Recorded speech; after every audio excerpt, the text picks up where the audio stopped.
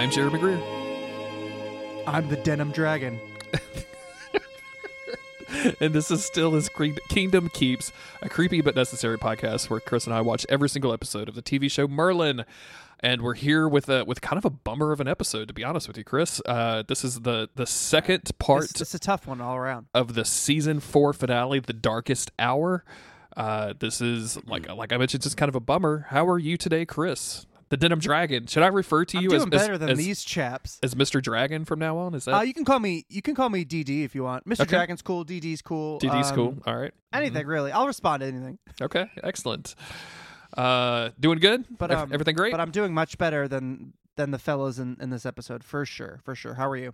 Great. I'm also good because I'm not like sick anymore. So that's the thing. Yeah, you seem way better than the last few episodes of this podcast. Yeah, I can't believe people listen to that. What were you thinking, people? I'm also good because our Patreon over at patreon.com/monsterweek is still getting support. We still have new people coming in there and checking us out, and we very much appreciate it. To come hang out in the Discord server with us, get episodes of this podcast early, which is always very cool. And also, there's a bunch of bonus content available on the Patreon. So please go check that out. Meanwhile, Chris, can you explain what's been happening in Merlin for the rest of us? I can. Let's see. Okay. Denim Dragon, by the way. Last time on Merlin, after sacrificing more ghosts, Morgana has torn open a rift in the very soft fabric that separates the realms of the living and the dead, with endless, unbeatable, and evil spirits pouring out and laying waste to Camelot. It's up to Merlin, Arthur, and the Knights of the Round Table to make it right. There you go. We're dealing with... I have a problem here, and that some of the internet thinks that this is all one episode. So I just have the same episode description, which is Merlin faces his toughest challenge yet when Morgana's blinkered determination threatens not only Arthur's future, but the balance of the world. And it also shows the same air date and writer and director. So sorry about that. This also played havoc with some of my ability to watch this episode today. I had to resort to Prime. I guess thank you, Amazon, for saving Merlin for us. Thanks for nothing. More like it. We're going to start out... we ended the episode previous to this with Merlin looking very almost dead. Oh, yeah, Merlin croaked. I should have mentioned that. Last time on Merlin, he died. He died. But he didn't really, because the Knights have managed to... perk him back up a little bit. Arthur is like, we need to get this dude back to Gaius immediately. Leon is like, I mean... Really? Gaius doesn't seem like that great of a doctor to me. Leon is the one dude who doesn't really have like a connection to Merlin in any way. So he's like, I mean, he's just a servant. He's just a servant, right? Like he's been hanging out with Uther for like 20 minutes too long. He's like, he's just I mean, we could just kill him and get another one. Like it's what we did with Gwen's dad. Like it's no big deal.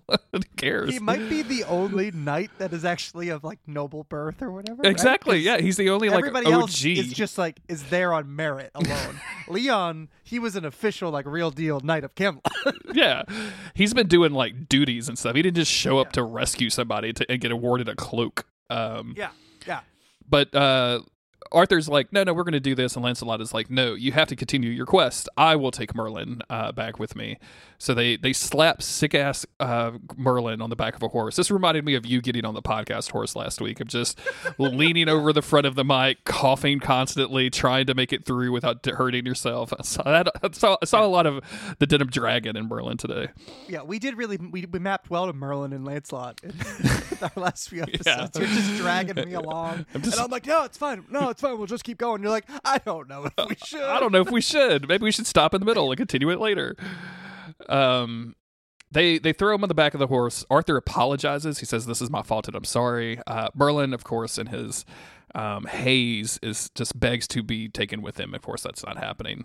So they leave. We get a daytime external shot of this castle that they were staying in, which I commented how cool it looked in the night. Boy, in the day, it looks really cool. Like you could definitely tell where the budget's going.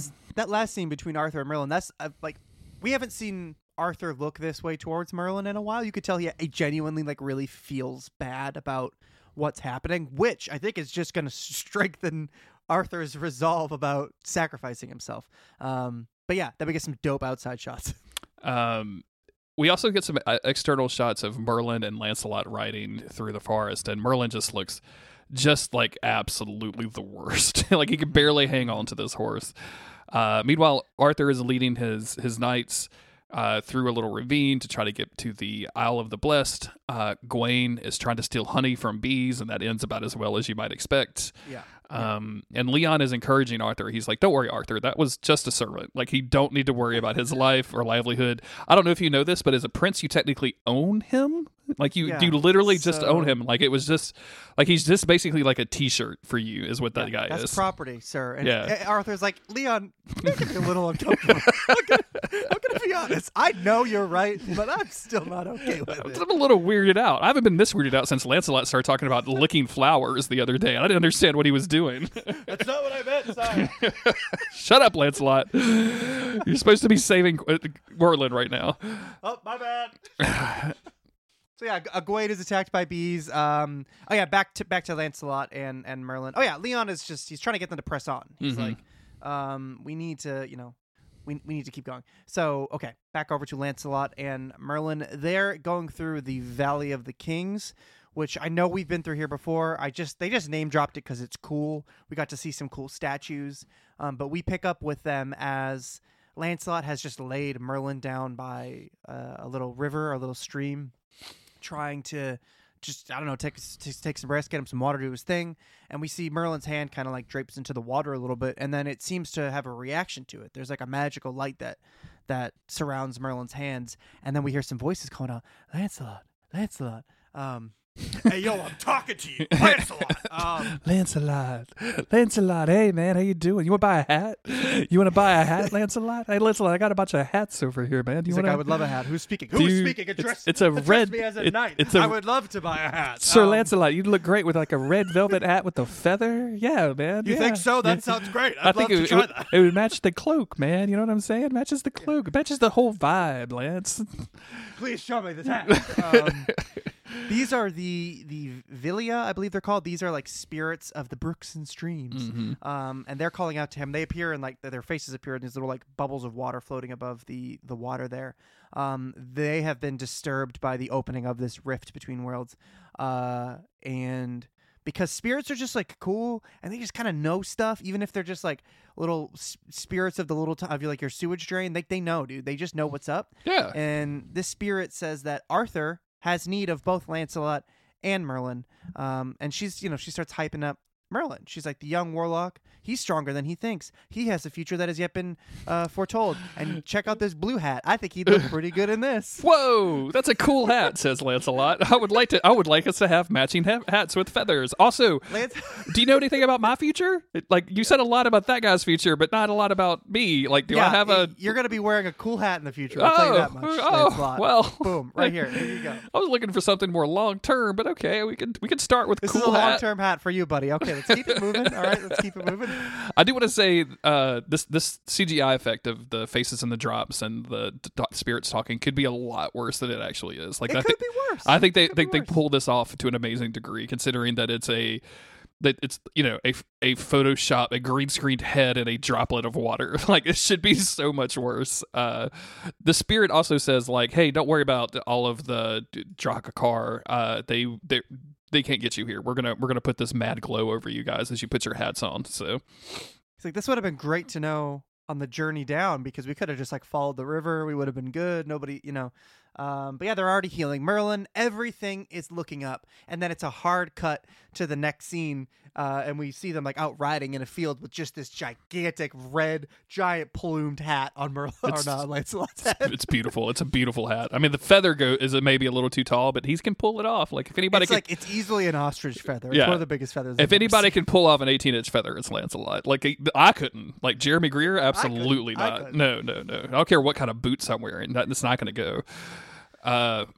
Meanwhile, Arthur and his knights arrive at a very spooky cave, and they're going to cut through the mountains. We've seen Merlin this before. And Arthur have been here before, right? Yeah, so this is the same cave that we had to sneak through the last time we went to the Isle of the Blessed. And now Arthur knows the secrets, which is to use the voiding berries, I think, or something. It is. Guide berries. I wrote down the name of the berries. Guide they berries. covered themselves in the berry goo. Mm-hmm. I love this. It's just such a small little thing. It just shows that he has grown. He's been through some stuff. We finally get to put that experience, that actual lived-in experience, to use in an episode. Except this time he's with just like the rowdiest guys you can imagine. It's just a bunch of frat boys who are just ready to party. This whole section of them going through the cave and confronting the Wildren and having, accidentally killing one, having to run away from it. And I know the comparison I'm about to make is pretty on the nose, but it really reminded me of the most modern version of The Green Knight that just came out a few years ago. Did you ever get around to watching that, by the way? Oh, I haven't seen that yet. I really need to. Okay. You should definitely watch it. But it's not a spoiler to say that the Green Knight goes on some adventures and has some weird little side quest along the way. And this feels very much like that. Like, I feel like people bounced off of the Green Knight expecting it to have this overarching, like, huge plot line. And in reality, it was kind of like an episode of Merlin where, like, oh, Arthur and his knights are on the way to the Isle of the Blessed, but they have to take care of some Wildren shenanigans before they can get there. Like, and the Wildrens aren't going to ever show up again. It's just like a little side quest along the way. That's just some Canterbury Tales shit. Just some Canterbury Tales shit. Yeah, absolutely. We get this whole sequence where Gawain gets super sniffed by one of the Wildren, and he can't control himself. He gets so aggravated that he stabs the Wildren, and then looks at the rest of the crew. They're really making out Gawain to be like a gesture of the group. It's very funny now. Just like, because like he's the type of dude. I just feel like he's done well because he's hot. Yeah. Like people just like this guy because he's hot, but like put him in like a real situation and he's just a fucking menace. He's just a absolute like head empty, like complete, just on autopilot, having the best time of his life. It's beautiful. He kills this Wildren, and of course other Wildren are going to come figure out what to do. So they have to run. Meanwhile, we go back to Camelot, where I keep calling him Unk, but I think his name is Agravain. Agravain. Yeah, they actually used his name a few times. Thank you. Agravain has ordered the city gates closed. We see Gwen watching this from kind of above, from inside the castle. She tells Gaius. Gaius marches into the council and challenges Agravain and says, hey, this isn't right. And Agravain says, we don't have the resources to help everyone. And Gaius says, okay, see you later. That's all I had. Well, I don't have a bone of confrontation in my body. I will talk to you guys later. Any wizards you want to kill on my way out? I do that. You guys know me. I'm a wizard killer, right? Like he is on rare form, is Gaius. Gaius is a little embarrassed because he sees that Geoffrey of Monmouth was invited to the council. Oh, but he wasn't. Gaius. That seems like an oversight. That seems like an Agravain special right there. Yeah. What's Agravain got against Gaius? The fact that he used to be a dark wizard, perhaps. Maybe, yeah. He's like, Uther may have forgiven you, but I'm a little suspicious of you. Uther may have forgiven you, but I have not forgotten. But then Gwen is like, would you mind if I spoke to the court? And everybody's just so confused that now people don't hate servants now that Uther's kind of not in charge. Suddenly it turns out all that prejudice. No, it was just my boss. It wasn't really me. Okay, sure, guys. No, but she says, hey, everybody, we should probably help those people. Arthur would help those people. And when Agravain argues that, hey, if we let more refugees in, we're going to run out of food faster and we're going to be in bigger trouble. So they'll be screwed if they come in. Like, we need to cut it off somewhere. But Gwen says, no, you're wrong. Like, they're farmers. Those are people who give us food.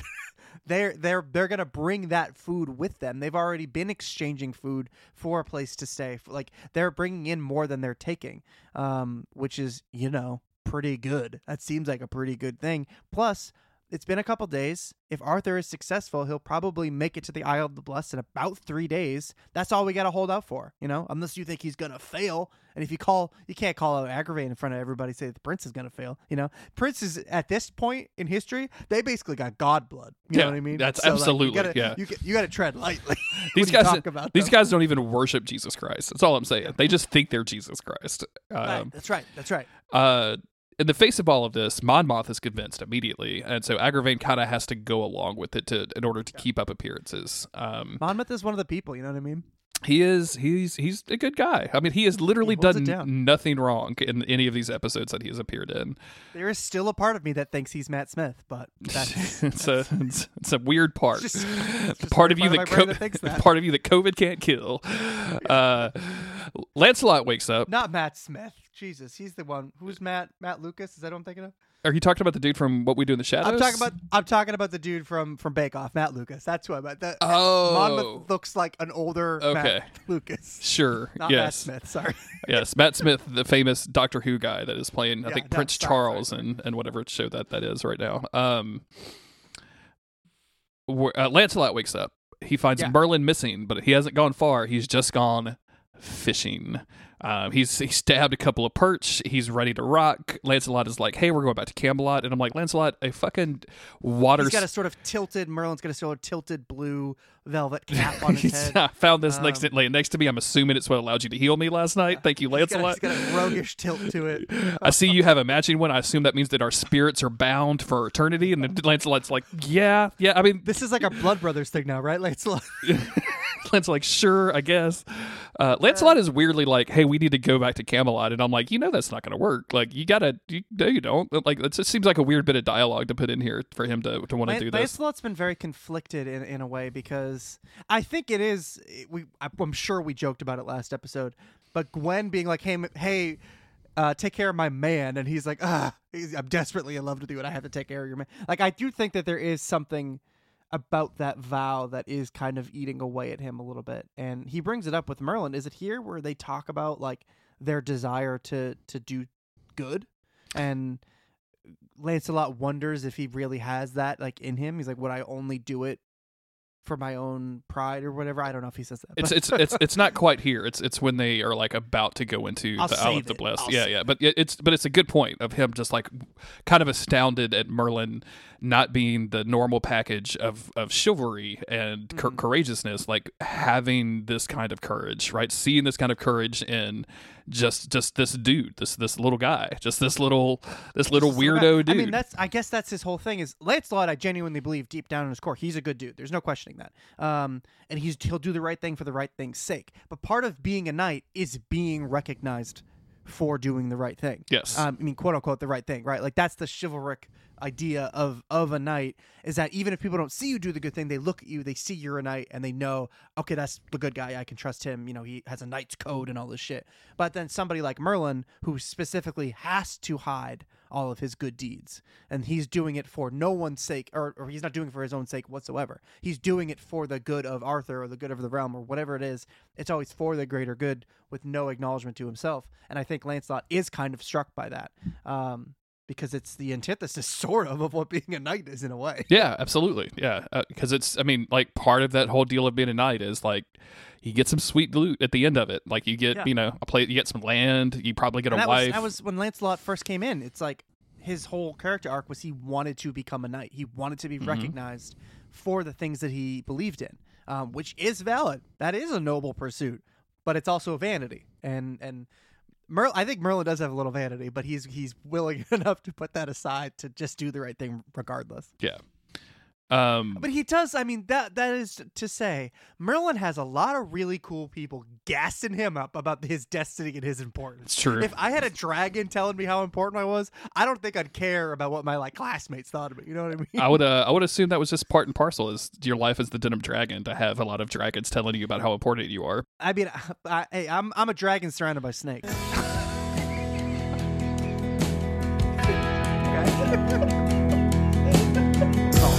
This is for the snakes. Please continue. This is for the snakes. Anyway, that's gonna. Yeah, it's like a huge. Now I just want to put that whole what is that mattress song in here? just slowly build it in behind me. Build it in right as you're talking about that. Yeah. This is for the snakes. I'm a dragon surrounded by snakes. You can put that in quotes. Wrap me in quotes. I'm a dragon surrounded by snakes. This is for my haters. I'm dropping bars right now. You could easily edit that into like a sweet song. I'll do that. I'll definitely get on top of that. All right. Meanwhile, the knights arrive on the other side of the mountain. They wash themselves off. Leon wants to rest, and Arthur's like, nope, got to keep going. Agravain rides to Morgana. Boy, whoever's in charge of Morgana's hair this year is doing a piss poor job. This woman has beautiful hair. She's getting even more goth. Yeah, it's not like, because there's goth as like an aesthetic, and then there's goth as like it pours out from your soul. Like, she's like, her health is declining. She's not seeing sunlight anymore. There's also like I feel like there's people that understand goth to be sloth, and I feel like we're entering Morgana's sloth goth era. You know what I'm saying? Sure. Like she doesn't look like she's washed her hair or like really done anything with it. And I'm just saying, like, you're kind of like the queen of evil. Like, look the part, can put some fucking conditioner in there. What are you doing? Like, what are you doing? Why is it so flat and stringy? What are you doing? Dress up. Agravain tells her about Camelot and about Arthur's progress. He also tells her of Gwen's interference, which she is extremely worried about because she has seen the future, seen glimpses of the future, and she realizes that Gwen could play an important role. And she says that I would rather drown in my own blood than see that day, which that's how you know that's straight up fucking goth with a capital Goth. That's what we're talking about. Meanwhile, Gwen is taking care of Uther, who they have are portraying as like almost a dementia patient at this point, who is just confused, doesn't know where Arthur is, doesn't know where he is. Really trying to wring out any lingering sympathy I have for Uther, but no, it's not gonna happen, y'all. I'm sorry. It's so weird because it's like he got betrayed, and that shattered his mind. Yeah, and I think we could probably say Uther has done so much wrong. He's guilty of so many sins that, in a very like grand epic poem kind of way, this final like betrayal like just shattered his mind. Like, there was nothing left after this. Like, after he'd done it all to protect these very thin secrets and hold on to this very thin power, and then Morgana betrays him, and it shattered everything, and now he's this crumpled mess of a man who can't even think for himself. He probably poops his pants. I'm gonna say it. Oh no! I'll say what you're all thinking. He probably poops his pants. I don't think that anybody was thinking specifically into those details, but I'm glad you said it on behalf of everybody that was. They didn't have diapers. They had cotton sacks that need to be changed. He poops his pants. Enough. I'm getting too gross. Okay, sorry. So as she leaves Uther's poopy diapers, she runs into Agravain, who is all sugar and sugar. Agravain comes in like, no, God damn it. We're not doing this. We're not doing this for the rest of the episode. He apologizes for his behavior the previous day and says, hey, I need your advice on something. And she's like, sure, what's up? And he says, I think that you guys should change the king. I think that's priority number one in this operation. And then number two, why don't you come to my chambers at night and discuss it? And I'm like, you fucking perv. Like, this just doesn't sound good. He's creeping on everybody. Gwen, Morgana, fucking Gaius. He's giving everybody the eyes. This guy's he's starting to get Wormtongue vibes. Like, he's not as dirty as Wormtongue. But he's close. As Grima Wormtongue. But he's not, he's something about him, Lancelot and Merlin are racing through the forest to catch up. They come across a hunter's lodge in the woods. It's a hunter's lodge because there's just a bunch of dead animals hanging on the inside, and also one dead hunter. Yeah. They decide to hang out here for the night. Meanwhile, Morgana, we get this very brief shot of Camelot from an angle we've never seen before, and I'm super here. This is a new angle. I thought, where are we? Yeah, and then it was Morgana and Camelot. I thought, okay, super here for this. She breaks into Camelot. Is almost immediately stopped by night. She doesn't even have to look around to dispose of this dude. She just knocks him out without even turning her head. Meanwhile, in Agravain's chambers, he gives Gwen some wine and starts asking her about the people of Camelot, whether or not they feel safe, which of course they don't, how to make them feel safer. When she responds, you need to show courage. Specifically says that closing the city gates showed the citizens that he was just as scared as this threat as they were. So now they have no confidence in him to solve this problem, which is good because he sucks and they shouldn't, because he's actually causing it. So yeah. He gets a little weird here. It seems gets a little green standing behind her. He's awkwardly reaching for her hair, and it's kind of menacing, or it's he's kind of horny. And then he doesn't. Then he pulls back. He doesn't do anything, and he sends her on her way. He's like, "My guards will escort you home." So it's hard to get a read on this guy. I think he's obviously doing evil, but I don't know if And I don't know why I was going to bother try to give this guy any complexity. He's just a bad guy. He's just a bad dude. Yeah. But when he sends Gwen on her way, he sends his guards with her, and then Morgana spots them on their way back, and she just uses like a force push and just knocks everybody the fuck out and then flees. Which I think is a pretty, like, this whole little plot I think is orchestrated pretty well, so that everybody has deniability, right? Like, she came to see me. Yeah. I sent her home guarded. I wanted to do right by her. These Drakakars must have attacked them in the street. That evening, the knights of Arthur's knights light fires.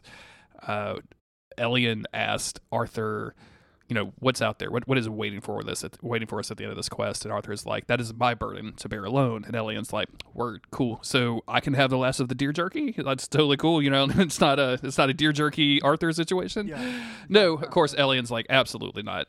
Like, we're your knights. Like, we're fighting for you. We're going to fight this together. They're leaning on this knight stuff pretty hard, and it's still kind of working for me. Like, all of this is good. Yeah, it's just they might be frat boys, but they're also brothers. But they're also brothers. We watched a whole show for 15 seasons about brothers. Did we? I don't remember that. Well, there's a couple seasons about brothers. I have that pocketed into my sixth grade hole. So yeah, indeed. I kept thinking during this scene, I'm like, you guys, maybe let's not even worry about a perimeter. Maybe let's all keep close. Let's keep near the fire with those torches. You don't have to be 25 feet out into the woods. And sure enough, we hear the screams from far away of the Daraka, and the knights all circle up. And then we cut back over to Gaius, who is wandering around the streets. Or no, first he checks on Uther, realizes Uther has not been changed. We shouldn't make those jokes. That's horrible. I really got to stop. Sees Uther just passed out in the bed, and is like, where's Gwen? And goes to find Gwen. On his way to her house, spots her and the guards just laid down in the muck of the streets. The guards are dead. Gwen is alive, thankfully. So, good time. We go back to the shed, and Lancelot and Merlin, for all the world, look like they're sharing wine. I'm sure this is water, but just like they're both... That's what I thought. I thought they were just having a drink. This definitely seems like they're just having a little bit of mead, Merlin says that Lancelot doesn't have to continue on this journey, and Lancelot says, of course I do, and says that he made a vow to Gwen that he would keep Arthur safe. We get the same tune that I talked about in the last episode, this nice little pretty guitar music, as they kind of talk about... whether or not Lancelot still has feelings for Gwen. And you can tell, like, this is very bittersweet for Lancelot, as he says, Arthur is a better man than I am. Arthur truly loves her. And then he kind of stops and goes, and she's happy. I can't even bring himself to, like, form the words that she loves him back. Like, because that's how into her he is. And it's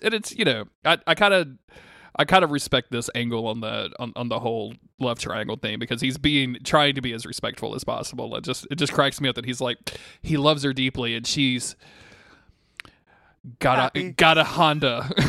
Yeah, she's living. She's been eating well. She's alive. Yeah, she seems to be eating a lot of fruit lately. I hope she's okay.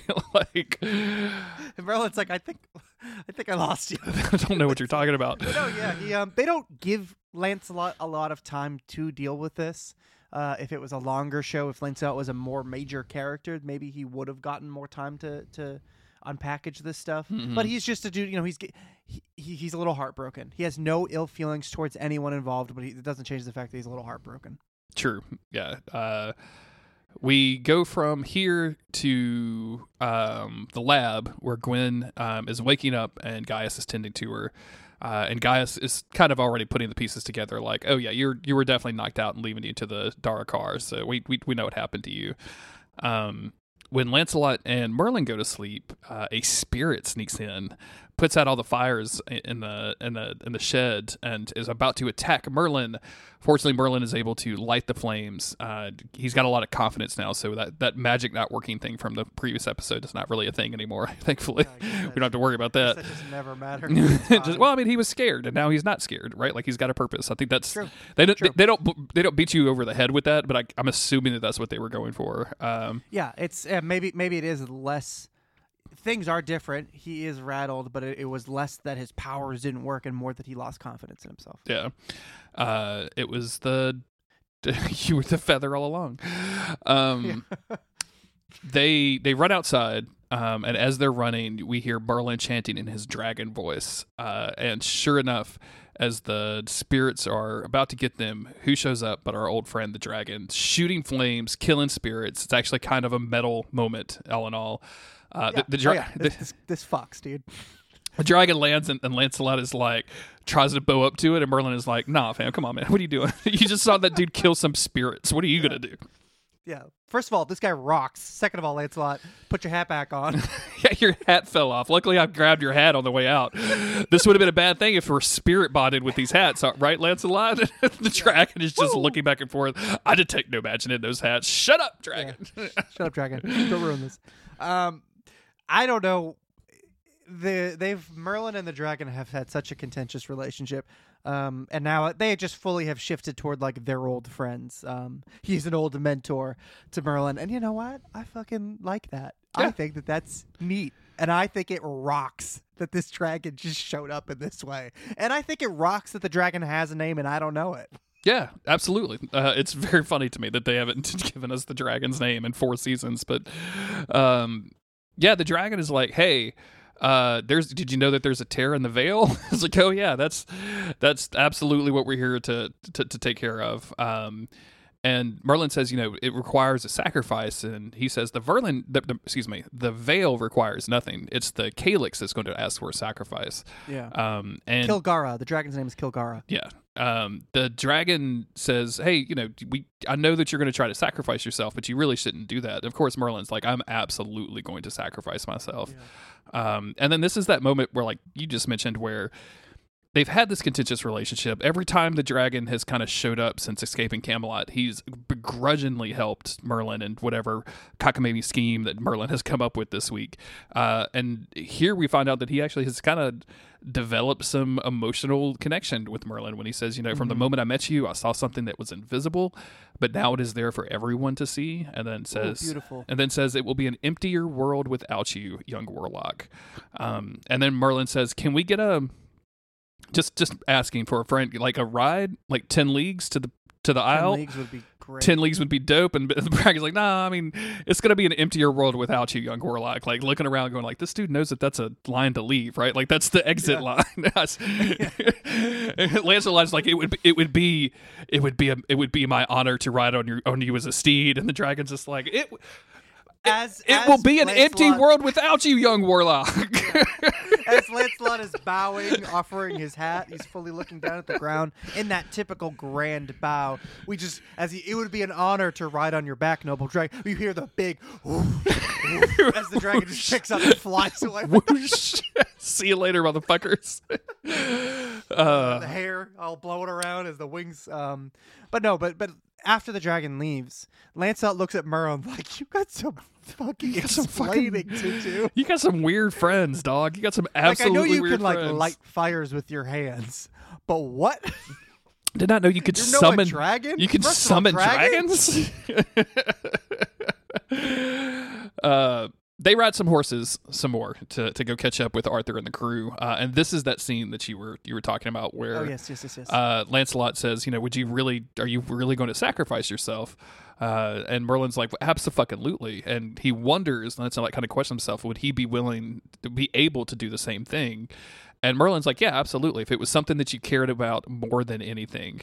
And with that, like, kind of determination set, Merlin, like, gallops ahead as we see kind of Lancelot left alone for a minute, like, really thinking some thoughts. I think... I'm glad that they give him this moment to think about this a little bit more, that he is, in many ways, just a stereotype. Lancelot sort of always is. He is the, like, archetypical white knight. But it is, I like that they have him just this one moment to question it. I look at you and I wonder about myself. I think that's just a good small moment. Absolutely. They see a castle in the distance, which is going to be their next stopping point. This is not the Isle of the Blessed just yet. We got a little ways to go. We got a lot of stops to make. And they can tell that somebody is there in it. We see a smokestack coming up. We switch over to the inside where we see all of our knights hanging out. Gawain's taking off his socks, which are apparently very smelly. Everybody's like super mad about it. So mad that they catch them on fire, which seems like it would make the socks smell worse. But what do I know? I'm not a knight of the round, Chris. I don't know I don't know know, anything about like- sock smells like that. I I don't don't know know. anything about socks at all. You They don't- don't make them in my size. So, You just go bare feet in those cowboy boots that you wear, No, brother. I'm always socked up. I'm socked up in my slippers right now. They're just size 84 socks. God, they're two socks. They're two socks put together that you're custom Yeah. sewing for Yeah. yourself. Ever heard of ankle socks? That's what all socks are like for me. Perfect. They hear some rustling, and who rolls up besides Lancelot? Lancelot's like, I have some bad news, everybody. And they're like, fuck, what? Oh no. Yeah, Merlin's still alive. Merlin's That's still bad alive. Great goose, Lancelot. Like Lancelot doesn't like break out the joke box very often. He's much too serious of a guy, but what he does, like, it's some pretty good goofing. He's got He's a got pretty everybody good. in there busted up. They're like, dude, when Lancelot gives you a good burn, like it's one for the books. This is a morale boosting exercise, right? Like, this is he just single handedly like made this mission accomplished just by boosting the morale that hard. You just got going back there just screaming with laughter because he's kind of losing his mind a little bit. They've been on the road for a while. He's also he doesn't know this, but he's allergic to bee stings, and so he's just been hallucinating for a while. He's had like a really bad infection. He's had a fever for 3 days. That's why he's taking off his socks in the middle of a fucking swamp. He doesn't have any idea what he is doing. He thinks he is flying high, brother. He needs a doctor. He needs a He doctor. needs a doctor, and I don't mean Gaius. Gaius is not going to help this situation. He needs penicillin or he's going to die.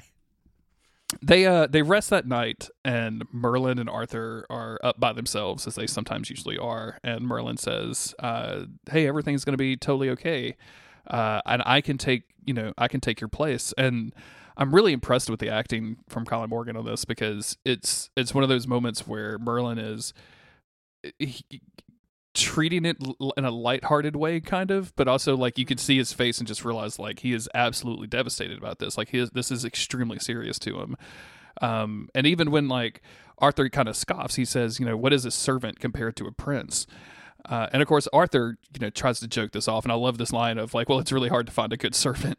Merlin says, "Well, I'm not really that good," which is really, really just it's these moments where Merlin speaks to him on such like a man-to-man level. Like, there is no difference. Not that there ever is anyway, but they still have their roles of like the way they play off of each other. But here they are speaking to each other as such equals that there's no way. Obviously, Arthur wouldn't accept it anyway, but there's just no way that Arthur could be like, no, like, we are equal. It does not matter that you're a servant and I'm a prince. Like, it is what it is. But he doesn't say that. They just make a joke about good servants hard to come by.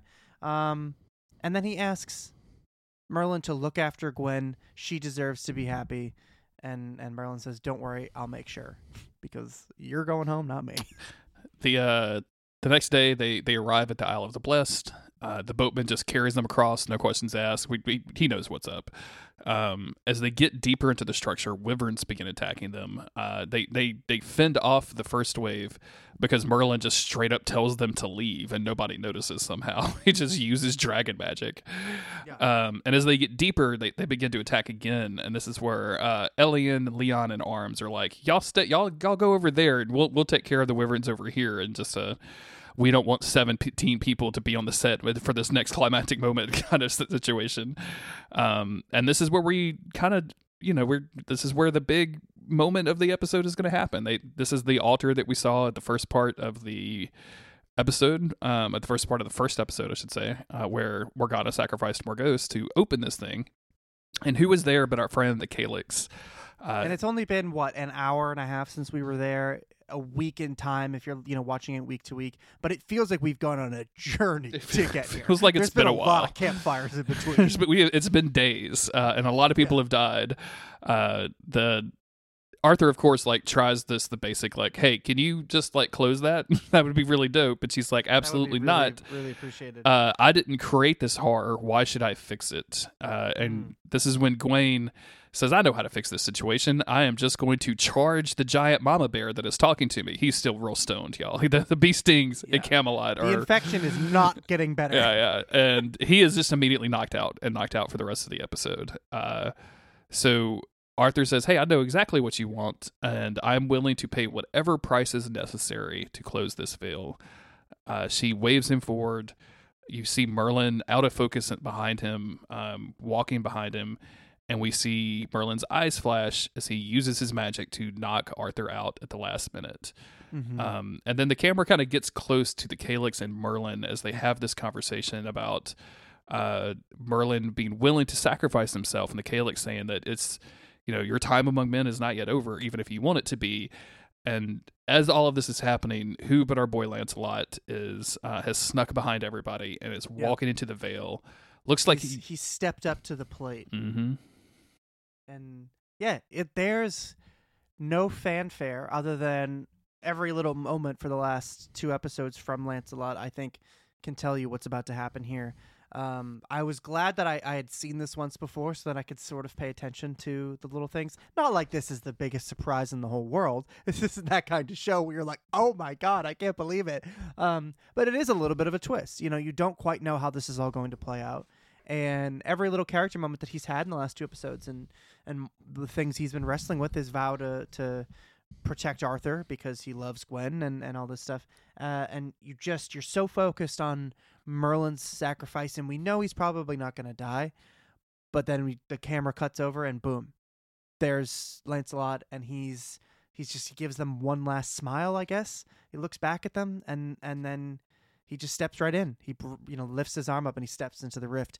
And the Calyx is like, that's cool.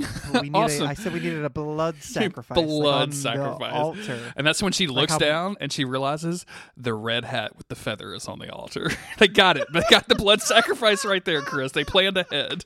They knew it was coming. And then there's just the big boom as the rift closes. Perfect. And the hat disappears. I love it. Absolutely. Another thing about this sacrifice from Lancelot that I think is interesting is I think this is him ultimately accepting Arthur and Gwen's relationship and him being on the outside of it too. And and further beyond that is realizing like this thing that he wanted his whole life to be a knight, to serve with honor, realizing that now that he's got that, like even that's kind of meaningless for him. Right? Like even that didn't get him to what he wanted, which is the woman that he loved. And he's not willing to stand in the way of that or take anything away. He realizes like she was never his really to begin with. So this all makes like a lot of sense for him to just take all of these things in and go, this is the best way that I could serve. This is the most honorable thing that I could do.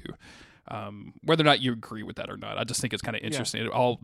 It works on a lot of different layers with this character, which is probably the best thing you can ask for a character who's going to die like this, I think, to make sure that it works. So I always wondered how they would deal with the Lancelot character because he is, the most noble of knights and he was like Arthur's right-hand man and all this stuff. But then there's all the stuff with Gwen from the lore, the lore from Arthurian legend. So yeah, I was always curious how they would handle it. And then this is, I don't know if we ever see him again. I kind of assume not, but we didn't see him die. We saw him walk into a rift. So what would I know? But yeah, it was well done. I think they handled it well. It's a surprise, but it's something that at the same time makes sense. And Merlin and Arthur get off scot-free again. We smashed from this directly to Arthur walking into the hall at Camelot. This very sad song, I think, on a violin begins to play. And as Arthur gives what can only be Lancelot's eulogy about being the most noble knight I'll ever know and about the sacrifice that he made, we see images of them building the pyre, the knights around the pyre, Merlin handing Arthur the torch to set the pyre on fire. We see Gwen crying. They hold hands as Arthur's speech is over with, comforting one another. And as the music kind of fades out, she looks at Arthur and says he didn't sacrifice himself for Camelot. Like this was because I made him promise that to bring you home.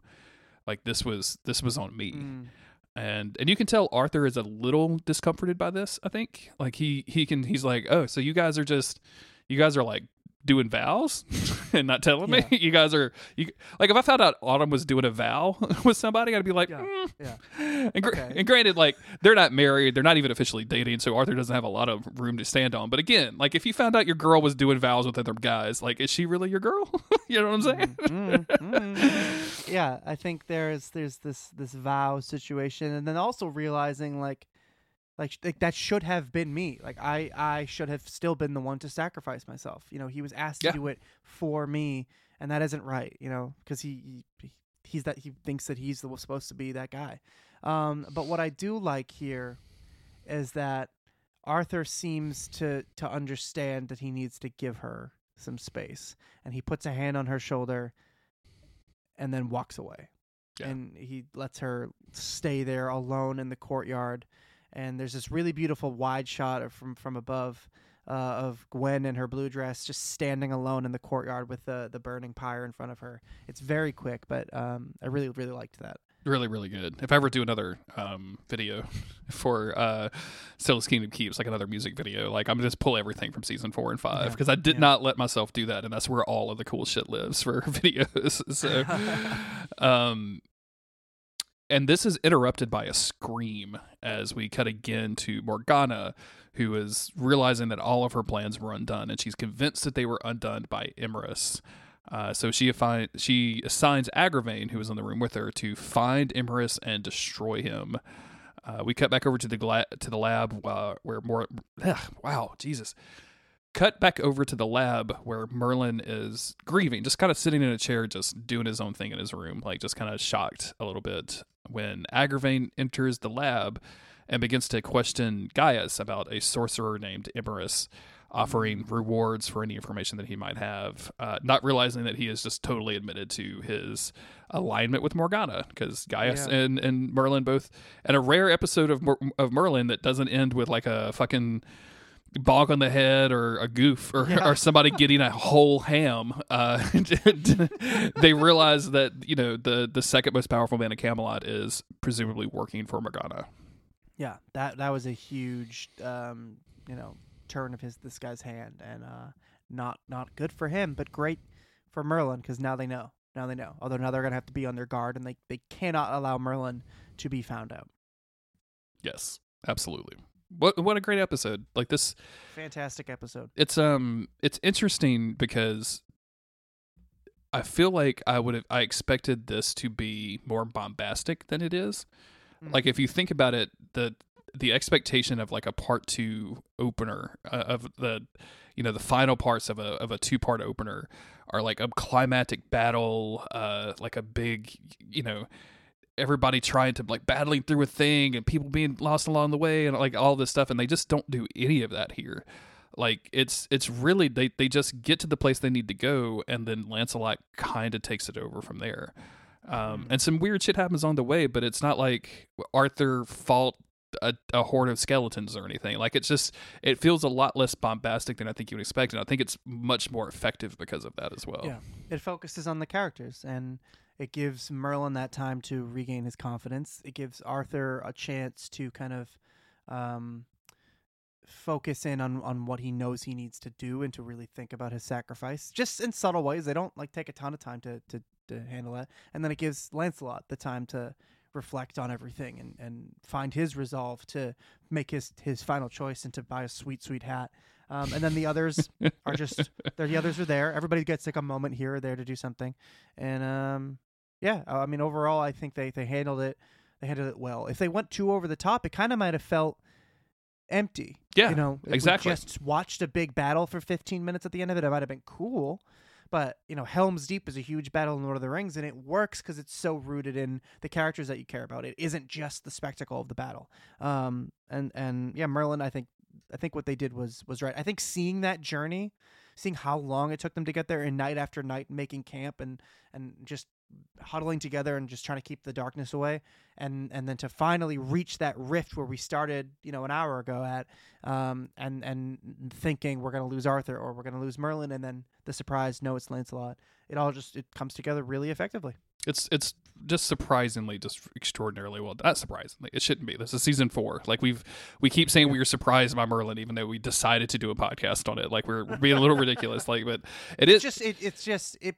it's a surprising show, even when you've seen it before. Yeah, that's why it's good, because it's surprising, because it it belies its true like quality, because it's so kind of just like goofy on the surface, but then it just take one step further in. I think that's why people love it so much all this time later. Yeah, absolutely. Like the core of it is really, really good and absolute It made quality. sense that fans all like kids who are like 14 now were finding Supernatural recently, right? Like it makes sense because it was on for 15 years. It was a ever-present thing. But Merlin came and went. It's been gone a long time. So the fact that it seems like it does still have somewhat of a fan base is it just shows the quality of the show. Yeah, it's just astounding, really, that it just keeps being this good, because it has no right to.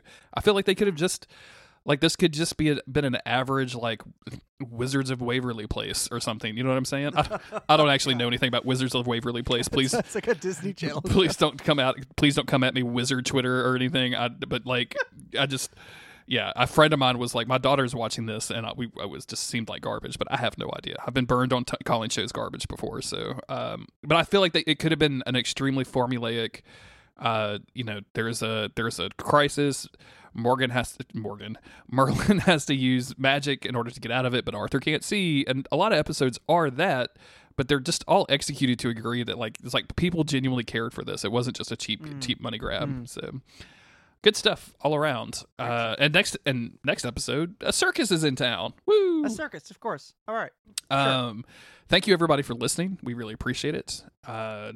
Man, there was something else I was going to say about this episode. Oh, I was going to say the Green Knight thing, but I already said it. Thank you everybody for listening to this episode. We really appreciate it. Thank you for hanging with us through sick and through health. We very much appreciate you putting up with all of our various illnesses. Special thanks to all of our patrons over at patreon.com/monster of the week. If you want to leave us reviews, we actually haven't got any reviews on any podcast services lately. So if you want to be that special someone that leaves us our first review in a little while, run, don't walk to your nearest screen. We'll be back next week with more Merlin. Whoa. I didn't mean my voice to get that deep. I'm so sorry. Whoa. It just happened. You sound like you're friends with the Denim Dragon. Yeah, I am trying to be. You know what I'm saying? Trying to step close is what I'm trying to do. We'll be in touch. Bye, everybody. Bye.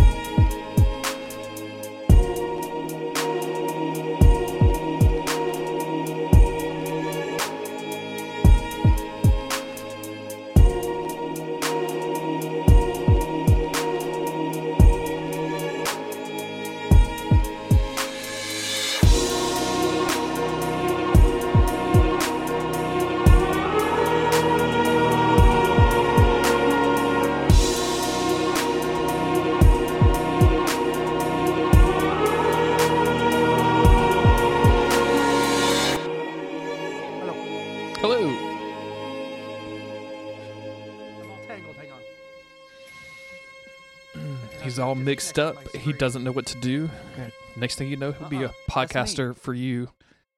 Something. Those are my lines.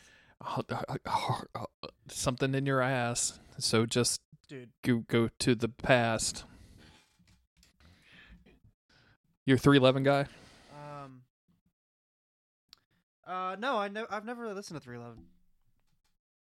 You don't really seem like a 311 guy. Hang on.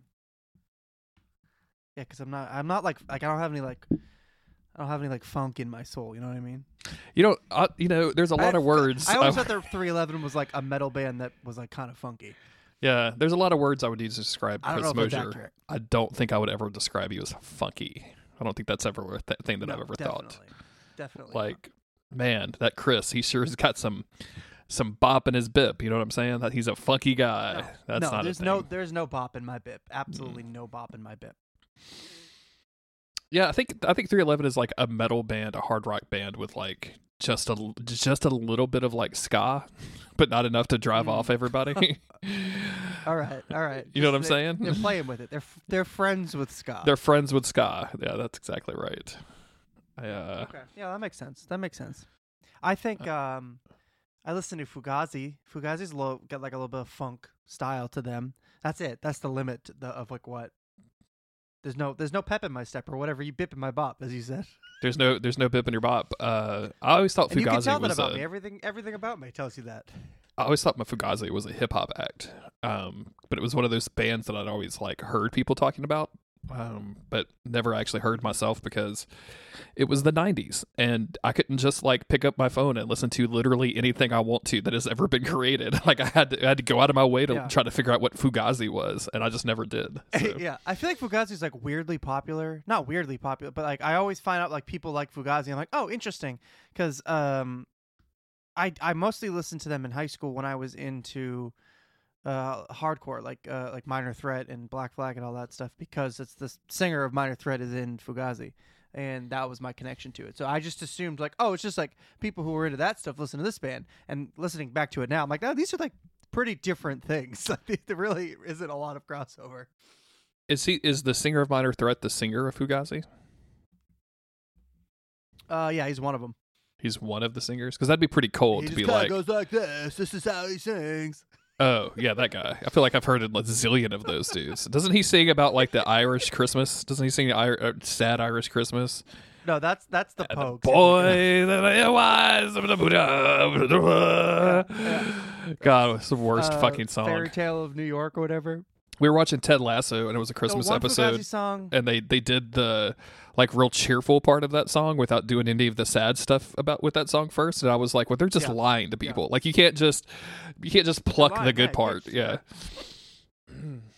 Yeah, the Fugazi song, I think it's still popular. I think kids still like the song Waiting Room by them. It's a jam. It is a jam. There's no escaping the fact of, if you're listening to the podcast, pause it, go listen to Waiting Room by Fugazi. It's a jam. Fugazi Waiting Just that one Room. song though, then come back. And they come back, yeah. They come back. We have to talk about Berlin. Or we already did. But I'm gonna jam this. I'm gonna jam this. Hold on. Hit it up. Can you hear that?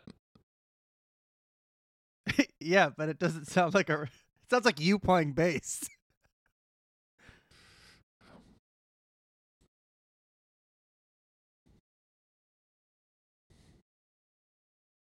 Oh, okay. It's slipping in. I can hear it now. Oh, this is taking too long. I don't have this kind of time. That takes way too long to do. Yeah, but you get the idea. You're boogieing. Yeah, I'm boogieing. This is outside of our usual territory. Yeah, we don't normally talk about like Fugazi, I guess. I don't know why I thought they were a hip hop band for a long time. Yeah, I don't know.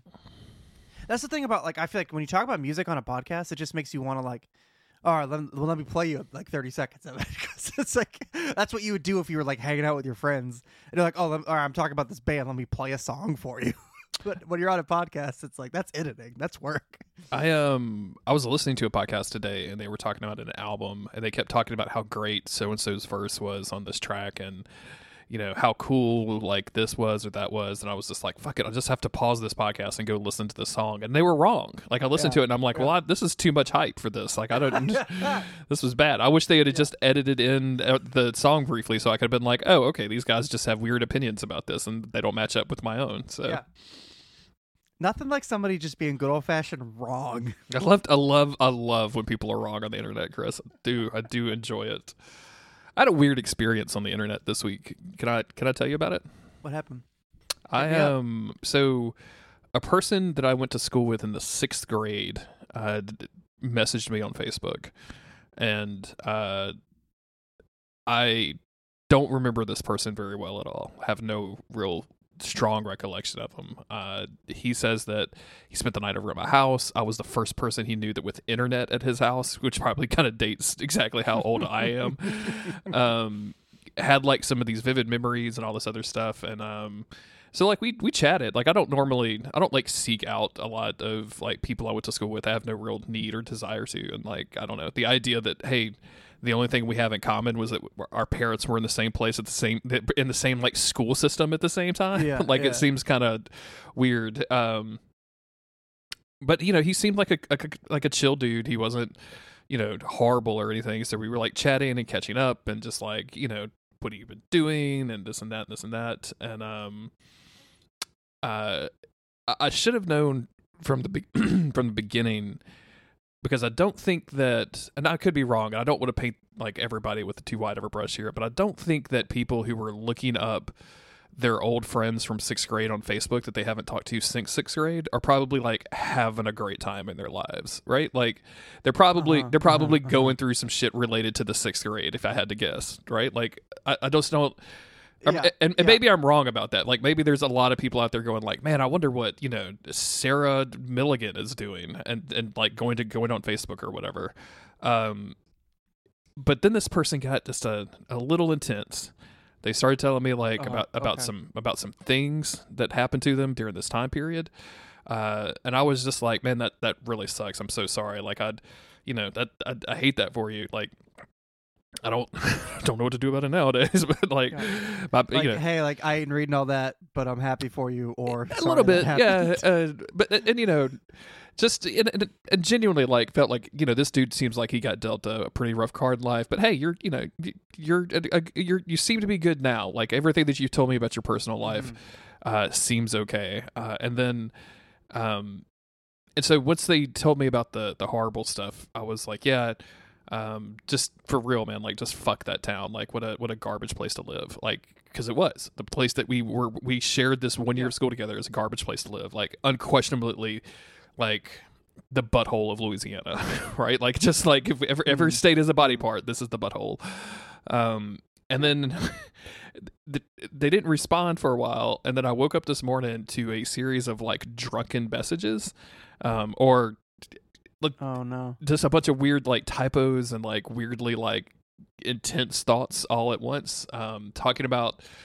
Please don't tell me that you still live in Louisiana. I will come rescue you from that garbage state and things like that. And I'm like I told you I was still living in Louisiana at the very beginning, beginning of this conversation. And also, this is weird. We're both 40. Like I don't know who you think you're going to rescue. Like I don't need to be rescued, brother. I'm okay.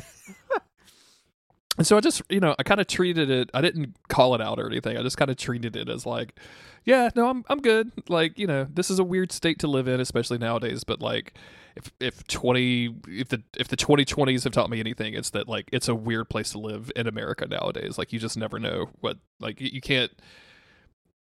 People used to say like, oh, the South is full of racists, but nowadays you can look at like any state and be like, oh yeah, they're full of racists. Like everybody has revealed themselves. Yeah. And the person has not responded since. Like interesting. Maybe he sobered up and was like, "Fuck." Yeah. I just, and maybe that dude is on his podcast talking about like how he fucked up the night before. But I don't know, man. Like, have you ever been in a situation like that? That's very rarely happened to me where people have reached out to me, because I feel like I was basically unknown during most of my school years, but obviously like this dude proves the opposite. But has somebody reached out and I know you've had like some weird experiences with some people stalking you and things like that, but I've definitely had I did have a guy find my house. Well, so when I went to my high school reunion, my 5-year reunion, it was only 5 years, so it's like whatever. That was weird for me because we didn't like buy tickets to go to it. It was just like held at a venue, which was also a bar. So we just showed up like after 10:30, and like the event was technically over, but everyone was still there, and we didn't like have to pay to get in. We just showed up and ordered drinks, whatever, right? But everybody there was a little drunk and coming up to me and speaking to me with like a lot of fond memories, and I was like, I don't know what you are talking about. They'd be like, oh, remember that time in class where you did this? I'm like, no, I don't. No, absolutely don't at all. I don't know. 100% not. Yeah, and that wasn't like weird. I was just like, I mean, I guess in a way it was flattering because people had like a more positive image of me than I assumed that they all would, because I felt like I was a pretty negative person in high school. The weirdest thing about really relating to anything like this is there was this kid that I was really good friends with in elementary school and middle school, and I would hang out with him all the time. But then he went to a different school for high school, and we just kind of drifted apart and never really saw him again. I have a dream that I'm chilling at this dude's house at least like once a month. Like I have constant dreams about this guy, and it's just like, it's nothing weird. It's just like we're hanging out, watching a movie, or like something just totally normal like that. And then I wake up and I'm like, what the fuck? Like, why does this keep happening? Again, nothing ever weird, but I think it's just like this one tiny chapter of my childhood that like I have never revisited in any way, because I'm still friends with most of my other good friends from those days, or at least will talk to them or like interact with them on the internet every once in a while. But this one kid, I just haven't talked to him in like 8 years for no reason other than just we live different lives. But it's really, really bizarre to me that I have this recurring dream where I'm just chilling with this kid, like eating French fries or something, like just something stupid like that. I'm like, am I in love with this guy? What's going on? What is happening? What kind of a weird effect did he have on me to make me just think about him constantly? Because it's funny, because back then, he was the type of kid who always wanted to hang out, and I was the type of kid who always wanted to go home. I was like, nah, dude, I'm good. Like, we'd ride around bikes all day, and then he'd be like, oh, come by my house, come hang out. I'm like, nah, I'm just going to go home. Like, I always just did not chill, so it's funny to have dreams where I'm hanging out with him now. I don't know. Maybe he's a ghost reaching out to me. I should see if he's alive, but that would require me to go back on Facebook, and I don't, you know, who needs that? This dude said that him and I were in a car together, and we played a license plate game where we saw license plates and we would challenge each other to recite the license plates for the rest of the day. He said that we were like very competitive with each other. And I don't remember being competitive with like anybody. Like it was such a weird. Do you remember this kid at all? First of all, like it's so weird because like I have this vague memory of like a dude that I was friends with that ended up like leaving, and then I never really saw him again. But like this was a weird time period because I only went to this school for 2 years, and we were apparently friends with another guy. And me and that guy went on to a different school together. And like, so I knew that dude for like 2 or 3 more years.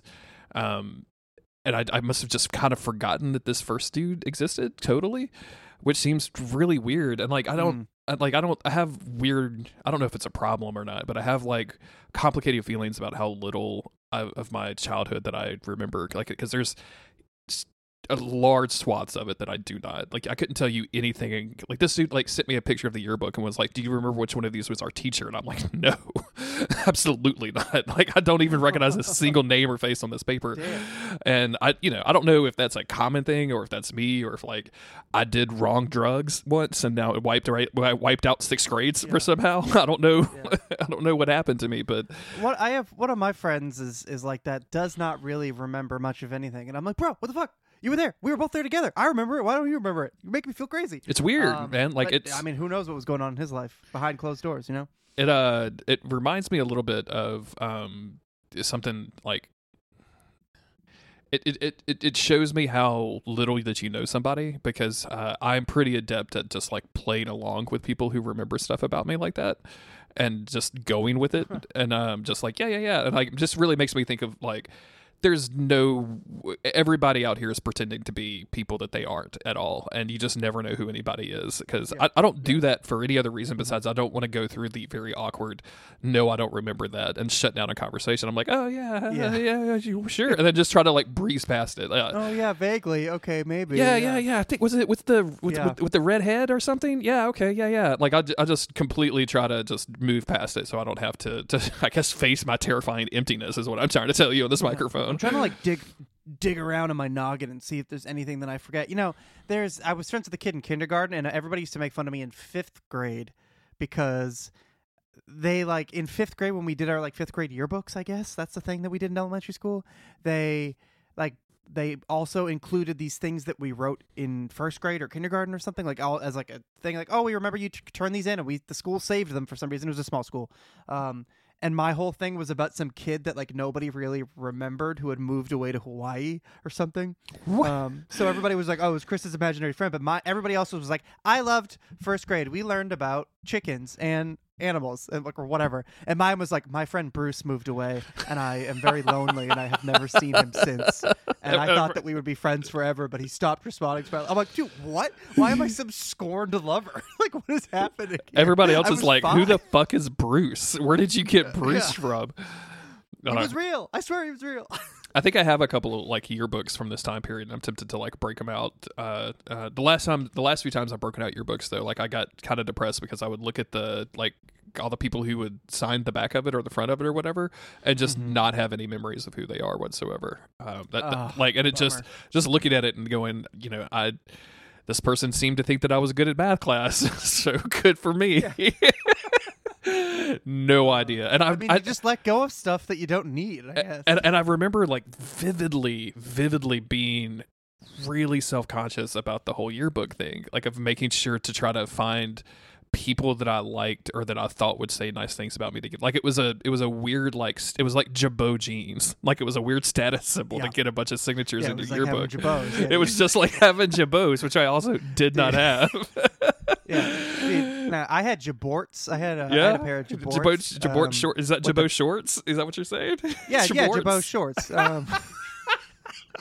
I feel like it's right in the name, Jaborts. I just had to confirm. I'll be rocking Jaborts with like a big ass dragon on them, like stitched in, embroidered in, dude. I feel like they took a different creative direction but in the 10 years that between me wearing Jabots and you wearing Jabots.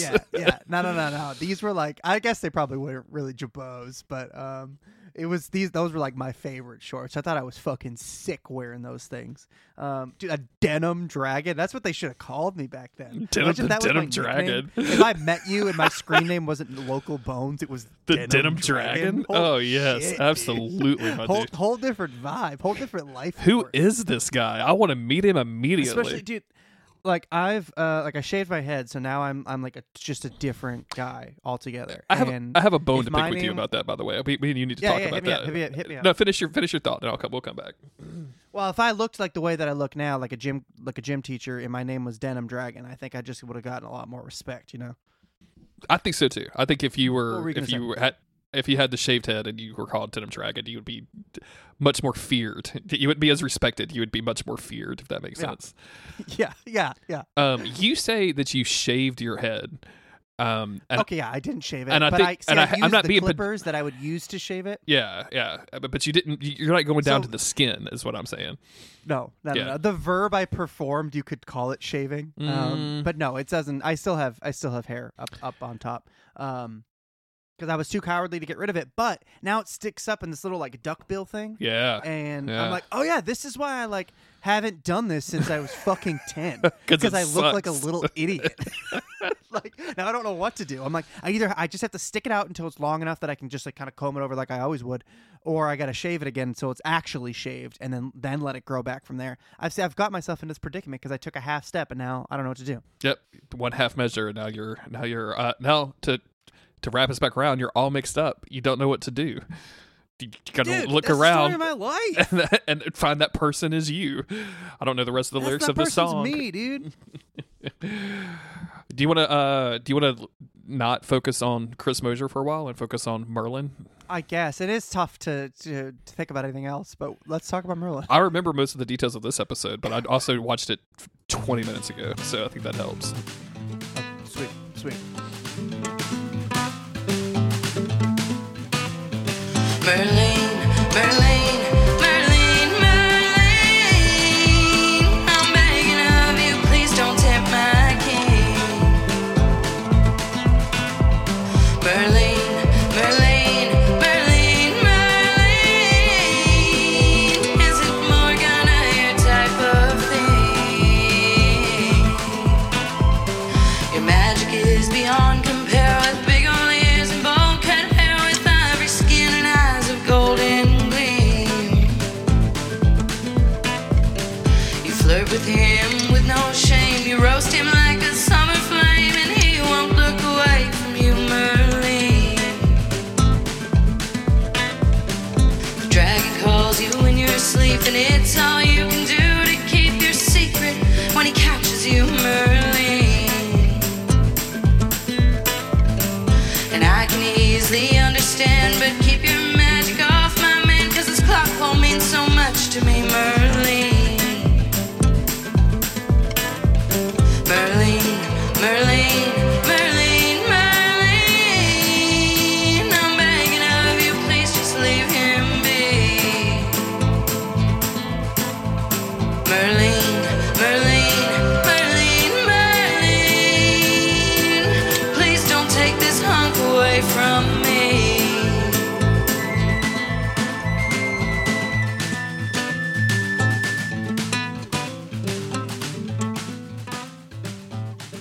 Okay, sorry about that. Hello. Hello. All right. Hello. Robert's here. Go away, Robert. You're not allowed on this podcast anymore. We got negative reviews. Did we get a negative review for Robert Smith? Not at all, no. I would Just not telling have Robert been that. surprised, to be honest with you. If anything, we got way less of a positive reaction than I expected.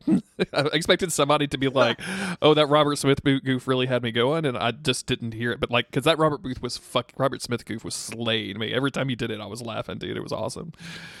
Maybe just the Venn diagram of Merlin fans and the Cure fans doesn't really overlap a lot. Or maybe just like, Or just people are like, that's not what he sounds like. He doesn't sound like that at all. It just sounds like the worst pedant you've ever met. He sounds like me correcting you that you didn't shave your head. That's what he sounds like. Chris, that's not technically It's shaving actually your not a shaved head. If you, you're just clipping it. That's why they call them clippers. I did, yeah, that's true.